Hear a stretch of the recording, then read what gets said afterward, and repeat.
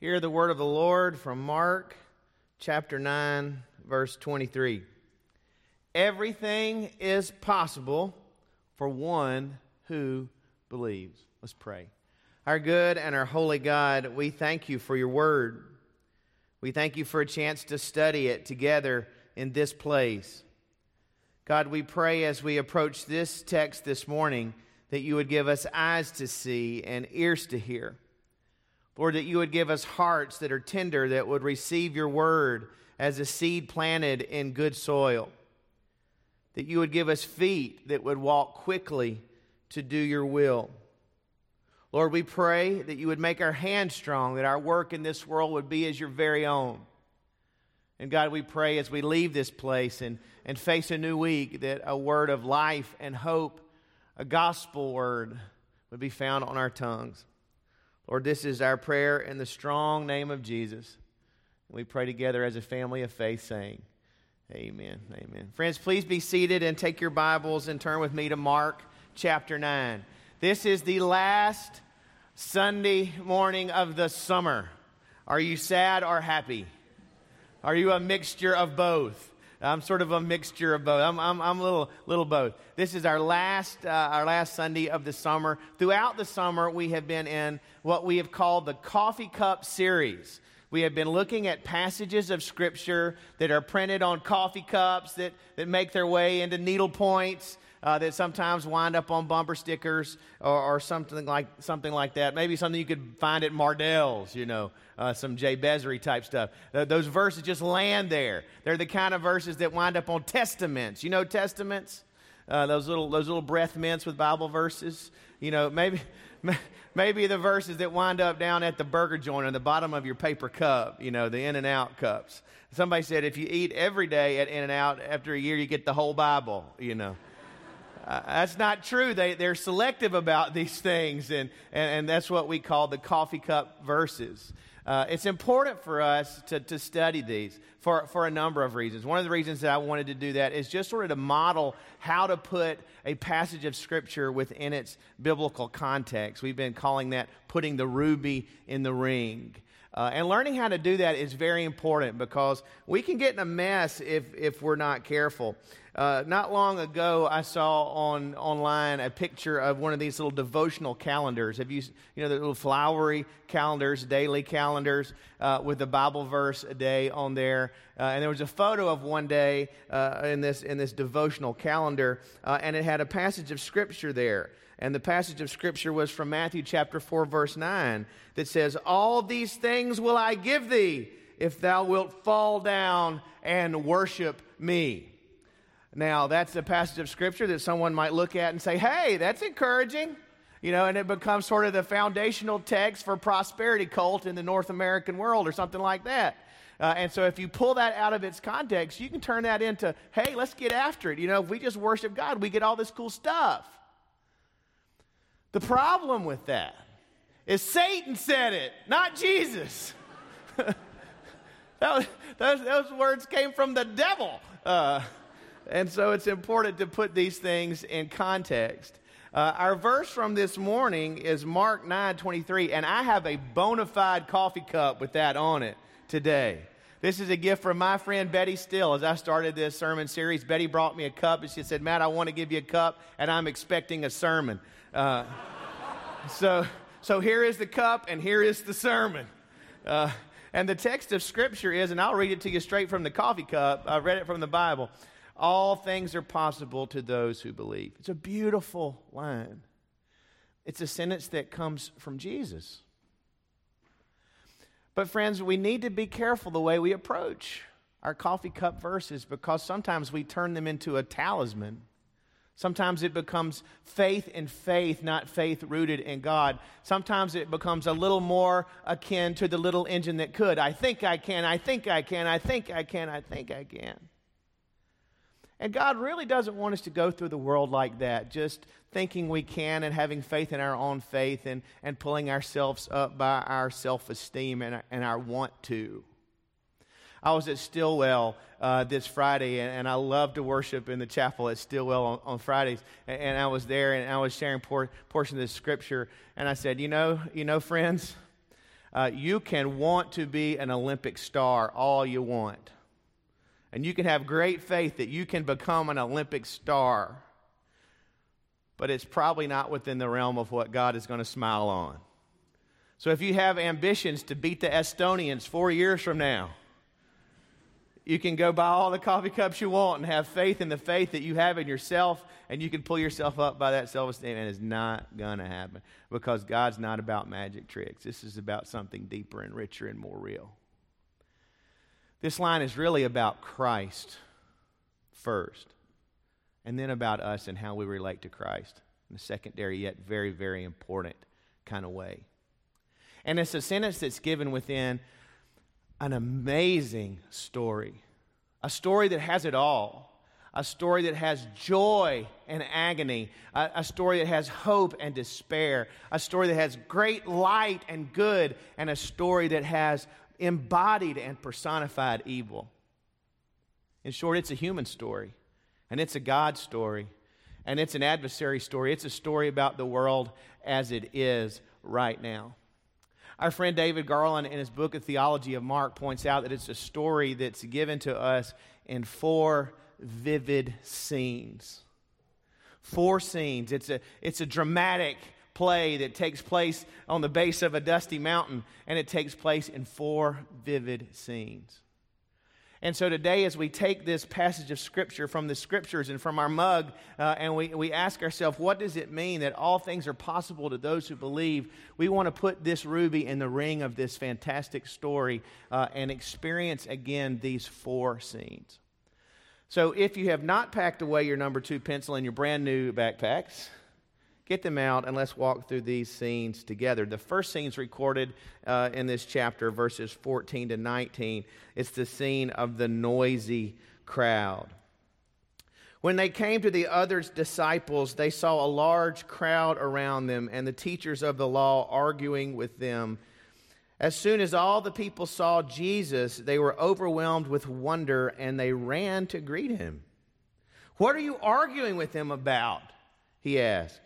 A man in the crowd answered, "Teacher, I brought you my son who is possessed by a spirit that has robbed him of his speech. Whenever it seizes him, it throws him to the ground. He foams at the mouth, gnashing his teeth, and become rigid. I asked your disciples to drive out the spirit, but they could not." "You unbelieving generation," Jesus replied. "How long shall I stay with you? How long shall I put up with you? Bring the boy to me." You see, Jesus had been with his closest disciples. He'd called away the 3 from the inner circle, and he took them to the mountain. And previously recorded in this chapter is this scene of the transfiguration, this great depiction of Jesus' glory and power, and the voice of God saying, "This is my son, listen to him, pay attention to him."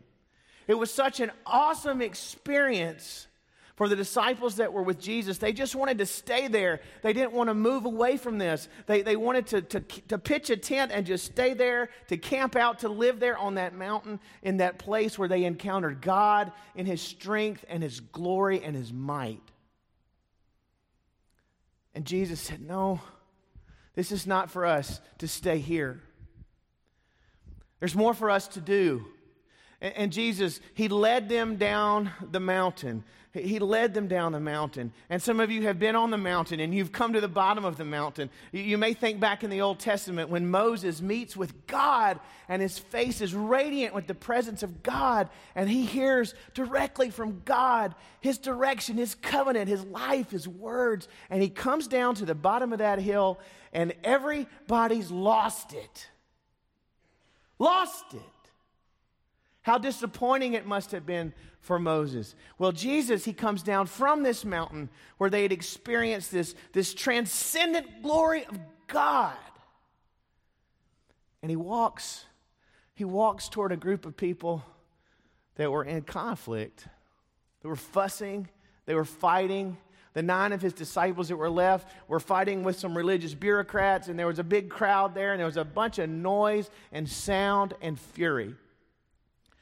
In this room, just about everyone here has either been a parent, a coach, a teacher, a camp counselor, a Bible school volunteer. Just about everybody in this room has worked with kids in some form or fashion. Raise your hand if that's true for you. All right, that's almost 100% of the crowd. Because you have done this, you have walked up at some point or another in your life on a crowd of kids having an argument. If you're a mom or dad, you've done it quite regularly. Well, Jesus walks up on a group of people having an argument, and he does what we all did in that same moment. He asked the question, what are you fighting with them about? He said, what's going on? What's happening? And out of the crowd, the voice of a father speaks. One voice. Maybe all the religious leaders were like, I'm not getting in the middle of this. Hey, he's their rabbi. Let them speak first. Hey, Peter was up on the top of the hill with Jesus, or he'd have been right there going, oh, let me tell you. So the loudmouth was out of the picture. Everybody waited to speak, but the Father, he took this opportunity to lay his ragged heart before Christ. He said, I brought my boy to your disciples. My son has been bound by a dark force. He's been bound by the adversary.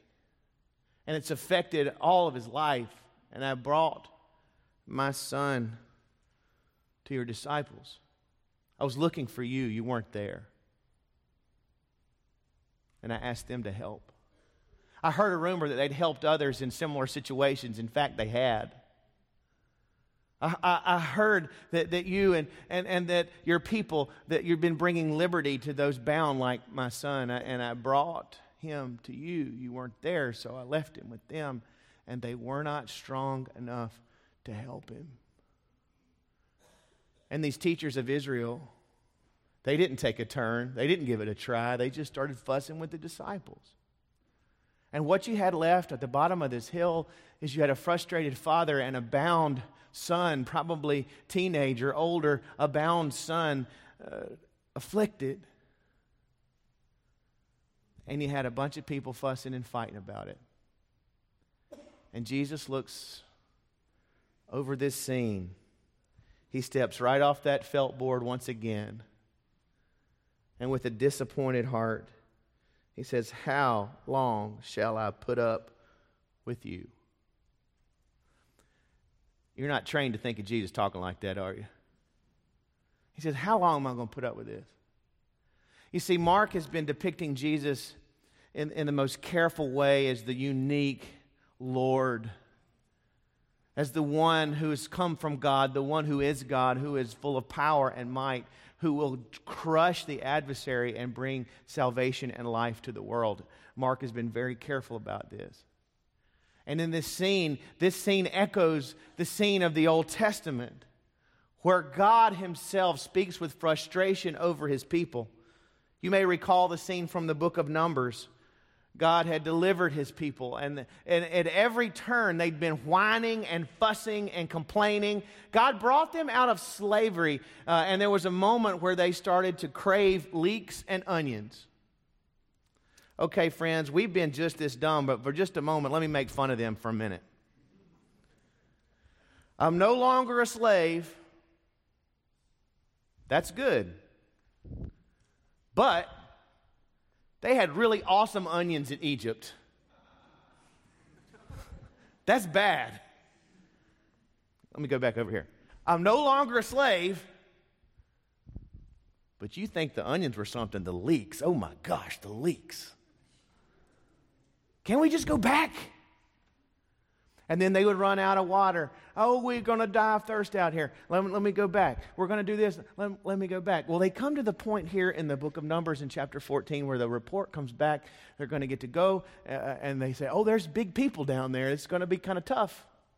And this is what we have. That night, all the members of the community raised their voices and wept aloud. All the Israelites grumbled against Moses and Aaron, and the whole assembly said to them, "If only we died in Egypt or in this wilderness. Why is the Lord bringing us to this land only to let us fall by the sword? Our wives and our children will be taken as plunder. Wouldn't it be better for us to go back to Egypt?" And they said to each other, "We should choose a leader and go back to Egypt." This liberator, he's not cutting it. Let's pick a new one. Let's get a new boss, a new Lord, a new master, and let's go back to slavery and onions. And down in verse 11, the Lord said to Moses, how long will these people treat me with contempt? How long will they refuse to believe in me in spite of all the signs I have performed among them? How long? And here is Jesus. Here is Jesus in Mark chapter 9 speaking the words of God. How long? How long? He had authorized his disciples to bring liberation, and they'd forgotten him. They tried in their own strength, and they had failed. How long? How long? That's the first scene. The second scene, we leave this noisy crowd and we focus our attention on Jesus and this Father. It becomes a very intimate conversation, and it begins in verse 20. So they brought him. When the Spirit saw Jesus, it immediately threw the boy into convulsion. He fell to the ground and rolled around foaming at the mouth. Jesus asked the boy's father, "How long has he been like this?" "From childhood," he answered. "It's often thrown him into the fire or water to kill him. But if you can do anything, take pity on him and help us." "If you can," said Jesus, "everything is possible to the one who believes." Immediately the boy's father exclaimed, "I do believe. Help me overcome my unbelief." Boy, I've said that one a time or two. What a beautiful and powerful scene between this man and Jesus, this daddy and Jesus. In the first chapter of Mark, in Mark chapter 1, verse 40, a leper came to Jesus, and the leper said, "You can make me whole if you will." He believed that Jesus was powerful enough to fix what was broken in his experience. He just didn't know if Jesus was compassionate enough. He didn't know if he was willing. Here we have the very opposite of that. We have this father, and he says to him, if you have enough power, I believe you will. I believe you have the compassion. I believe you have the love. But are you able? Are you able to overcome this darkness that has so bound our family? Is the light in your life bright enough to push out this? Are you able? And this is where Jesus looks at him. And this is where Jesus says, all things are possible to those who believe in me. Yes, the light of the gospel is stronger than the shackles of the adversary.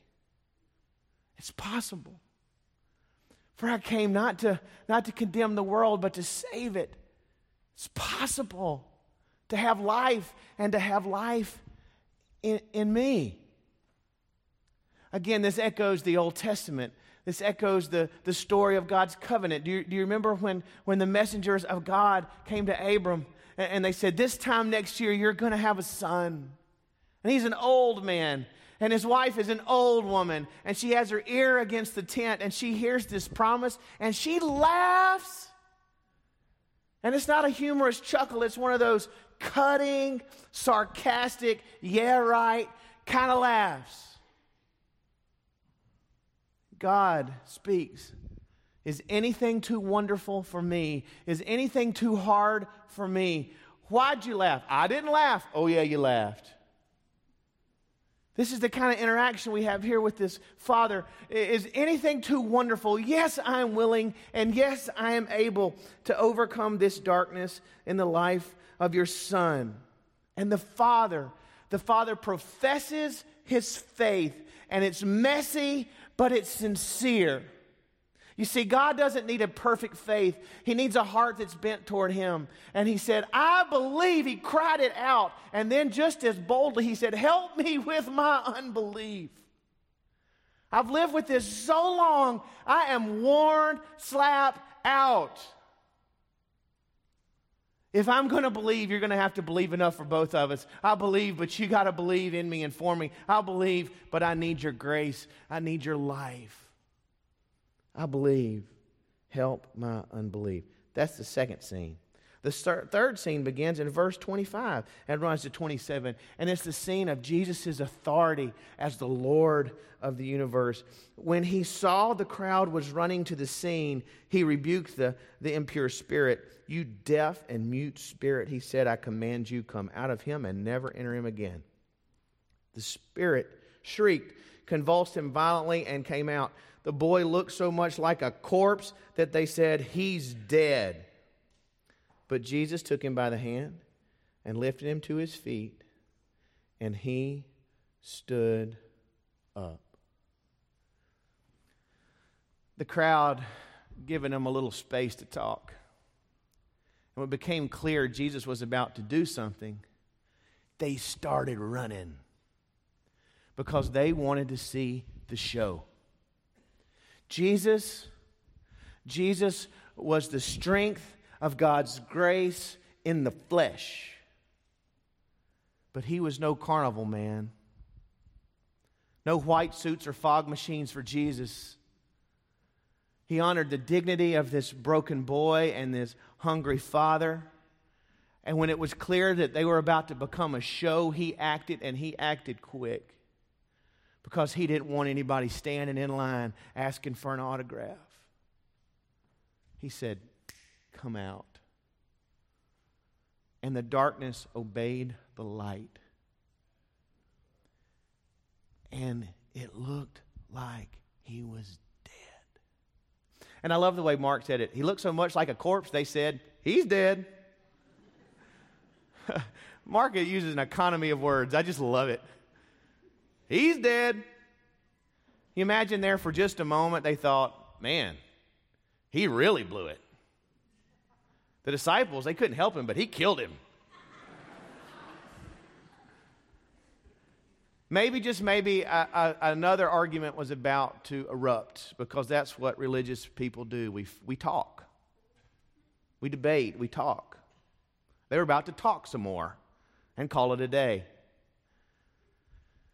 And Jesus knelt down. Because, friend, that's what grace does. Grace stoops down. Grace gets on down in the dirt with you. Came on down. And he grabbed that lifeless hand all out of the dirt. And he held it strong in his own. He said, come on, get up. And the little boy arose. A few sentences later, Jesus would predict his death and resurrection. Here, he acted it out, because sometimes words aren't enough. If you're able, I believe you're willing. If you're willing, I believe you're able. He answers them both in this, and we've been praying ever since, God is great and God is good. And the demonic had to bow in the presence of the Lord. And it was a signpost of the ultimate destiny of all that is lined up against the knowledge and the wisdom of God. And on that dusty hillside that day, it was a living sermon to Jesus' willingness and his ability to bring salvation and life out of the death that was brought on by our own brokenness and sinfulness. All things are possible, meaning life is possible on the other side of death. Freedom is possible on the other side of captivity. Things are possible whose faith is in him. Well, that'd be quite a story, and it is quite a story, but it's not exactly the end of this one, because we leave all of this happening, all of this doing, and we retreat in the last couple of verses, 28 and 29, to a quiet place. a place where Jesus is present with his disciples. They are crestfallen and broken and embarrassed. They feel guilty. They feel shame. They have so many questions. And in verse 28 and 29, they bring them to Jesus. After Jesus had gone indoors, his disciples asked him privately, "Why couldn't we drive it out?" You see, they'd done it before.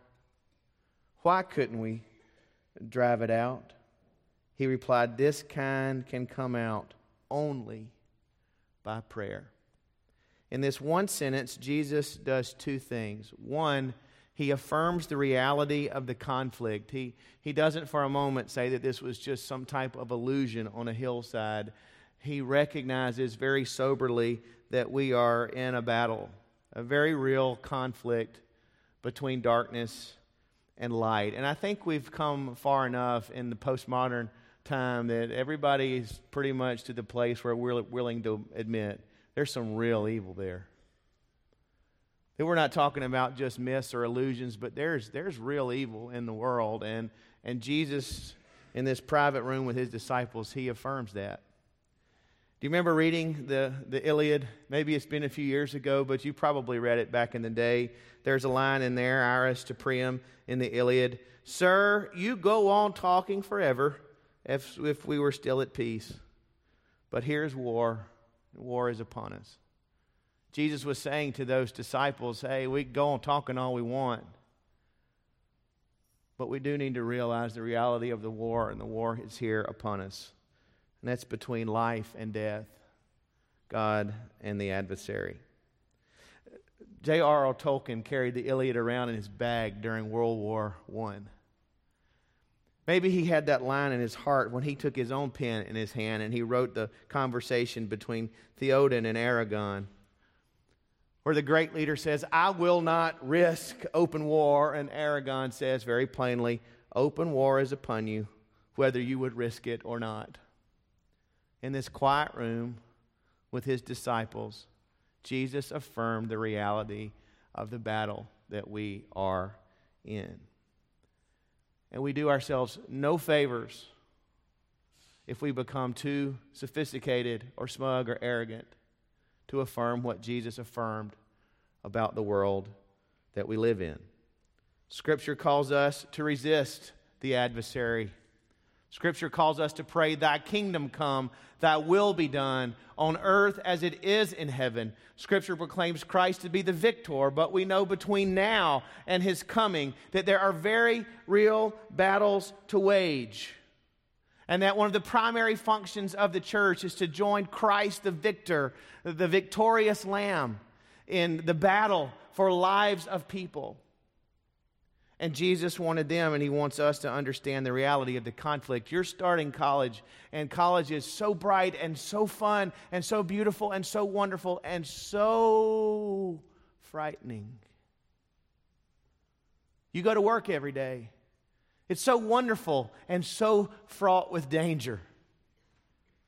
You're in a marriage, and it's wonderful, but there are siren voices that call you away. That's reality. And we have a poverty of spirit if we don't honor that reality and live from the basis of it. To his disciples in a quiet place, not on a hillside to talk about, but with his disciples because their lives were being changed by his words and his witness. He affirmed the reality of this conflict. And then he gave them ample tools to be victorious. He says, these come out through prayer. You say, Jesus, we want a little more than that. We want a 7-step formula. Can you give us a 400-page book? Can you tell us to go up on the hill and do this or that or the other? He gives them one sentence. These come out through prayer. Meaning, you were successful in the past because you lived your life in vital connection to me. And you allowed me to work in and through you. You allowed God to work in and through you. You did your work in my authority by my name. And here, this moment, on this afternoon, you had this notion, I got this. I've done this before. I've done this several times. We came back and we told Jesus about it. And And this one afternoon, you said, all right, come on, let's give it a shot. And the failure was on you because you didn't connect with me in the proper ways. Later in the Gospel of John, Jesus would say, I am the vine and you are the branches. Abide in me. Live your life connected to me. Draw your strength and your life from me. And if you do, you will bring forth much fruit. Apart from me, what did Jesus say? You can do nothing. That's comprehensive. In the face of this darkness, they were able to do nothing because they'd lost their vital connectedness. Last week I was in Lebanon. I was preaching in the mountains of Lebanon, and I was staying at a Maronite convent. I've always wanted to stay at a convent. No. Well, they rented out this place, and we stayed at this convent, and on top of every building in this convent, some of these buildings were several stories high. There were grapes, arbors with grapes, dangling grapes. Because Maronite Catholics, they don't use Welch's for communion, you know. Lots of grapes over there, you know. They do magic tricks with them like Jesus did in early parts of the gospel. No, it takes them 21 days, but they all grow grapes. All grow grapes. And these grapes on the top of these buildings, they draw their life from a vine planted in the dirt that looks like a pine tree. Every taste of life comes from that strong, gnarly root. Jesus would have us draw our life from Him, the strength of the vine. So He said, this kind of ministry, through prayer, through trust, through humility, through great love. One story and we're done for this morning. Our church, over the past few years, we've had a ministry at the Delta Inn Motel. We've gone a number of times to the Delta Inn and had a number of different events and services and Bible studies and parties. And I've played Santa Claus there at least twice. You haven't lived till you've been the Santa Claus at the Delta Inn Motel in Belmead. I'm a great Santa. I'm a really good Santa. And one week I was out there with Malinga Chala and a bunch of other people. Malinga is from Lusaka, Zambia. And we were talking to a young man, and this man had been a veteran of the wars in the Gulf. He was a traveling guy working in power plants, and we were talking. We were telling him where lunch was going to be, where the little devotional was going to be, and he was just kind of carrying on with us. And he looked up and he said, "You know, guys, this sounds great. This Bible study and this lunch and all." He said, "But what I really need is an exorcist." I thought, okay, that's an interesting conversation. Malinga goes, "I'm from Africa. I can do that." I did what you did. And that guy looked at him and goes, "Are you for real?" He said, "Yeah." We talked about Christ. We talked about the love of Jesus. We talked about what Jesus did to forgive us of our sins. He talked about how he had been raised in the church and how his grandmama prayed for him and how he loved the church. He confessed Christ. He committed his life to Christ. And then Malinga said very, very calmly, without any fanfare, no white suits or spog machines, without a crowd running, "Now we will pray for you." And he very gently asked God in the name of Christ to free this man of all that had bound him. And this war veteran, this electrician, this traveling worker, this resident of the motel in Belmead, began to weep these crocodile tears. And Malinga and I said, "Amen." And he said, "And now how do you feel?" He said, "I am at peace." And Malinga said, "Now let's go have a snack."